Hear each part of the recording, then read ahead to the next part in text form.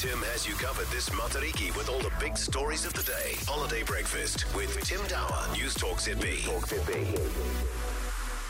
Good morning, 7:06. The number of long-term beneficiaries, as you've heard, has nearly doubled over the past 5 years. And News Talk ZB says the increase is 92% on the benefit for 3 to 5 years. Meanwhile, few placements on the Flexi Wage and Mana in Mahi programs are going to people who've been on the dole 2 years or more. So what's going on?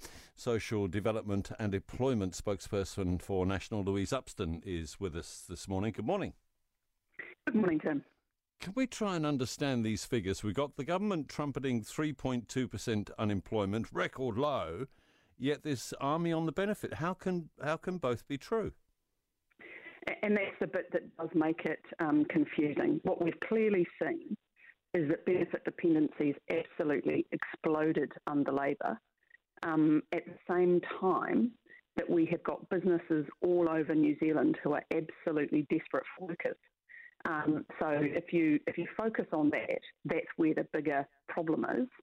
And the fact that the very employment initiatives that taxpayers are funding are not being targeted to those people who need them the most. And they're the people that have been on the job seeker benefit for years now. I think we'd agree most New Zealanders want to be part of a society that supports people when they need help, gives people a hand up. But have we got malingerers here, people swinging the lump?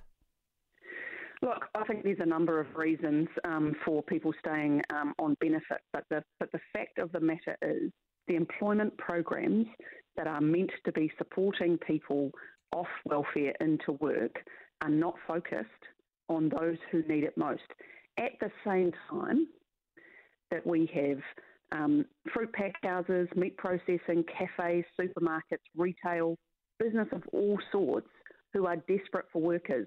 They will train people from scratch.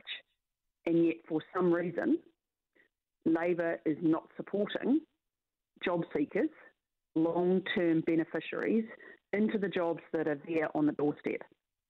So we've got big numbers on the job seeker benefit, although, to be fair, they have come off. I think it peaked about 136 and back to about 100 on that who are not sick, who are on... Yeah, so it's great to see that the numbers are coming down. There's two things in that. One of them is we would like to see that actually people who have health conditions, they're not permanent.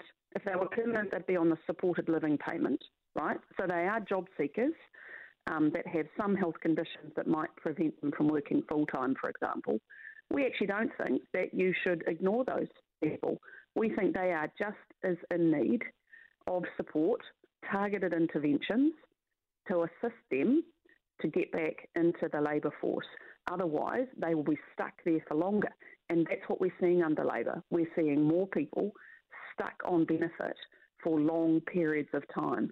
And it's absolutely crazy when there's a golden opportunity now with so many businesses looking for workers to connect the two. I mean, seriously, if Labour can't do it now, when will they ever be able to?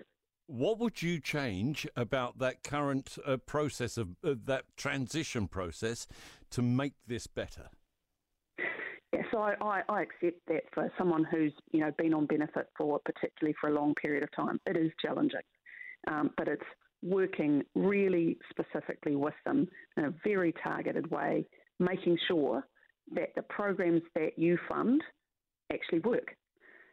Instead of throwing lots of money around at a range of different programs and hoping that something sticks. So National's social investment approach will break the cycles of welfare dependency and support more New Zealanders off welfare into work.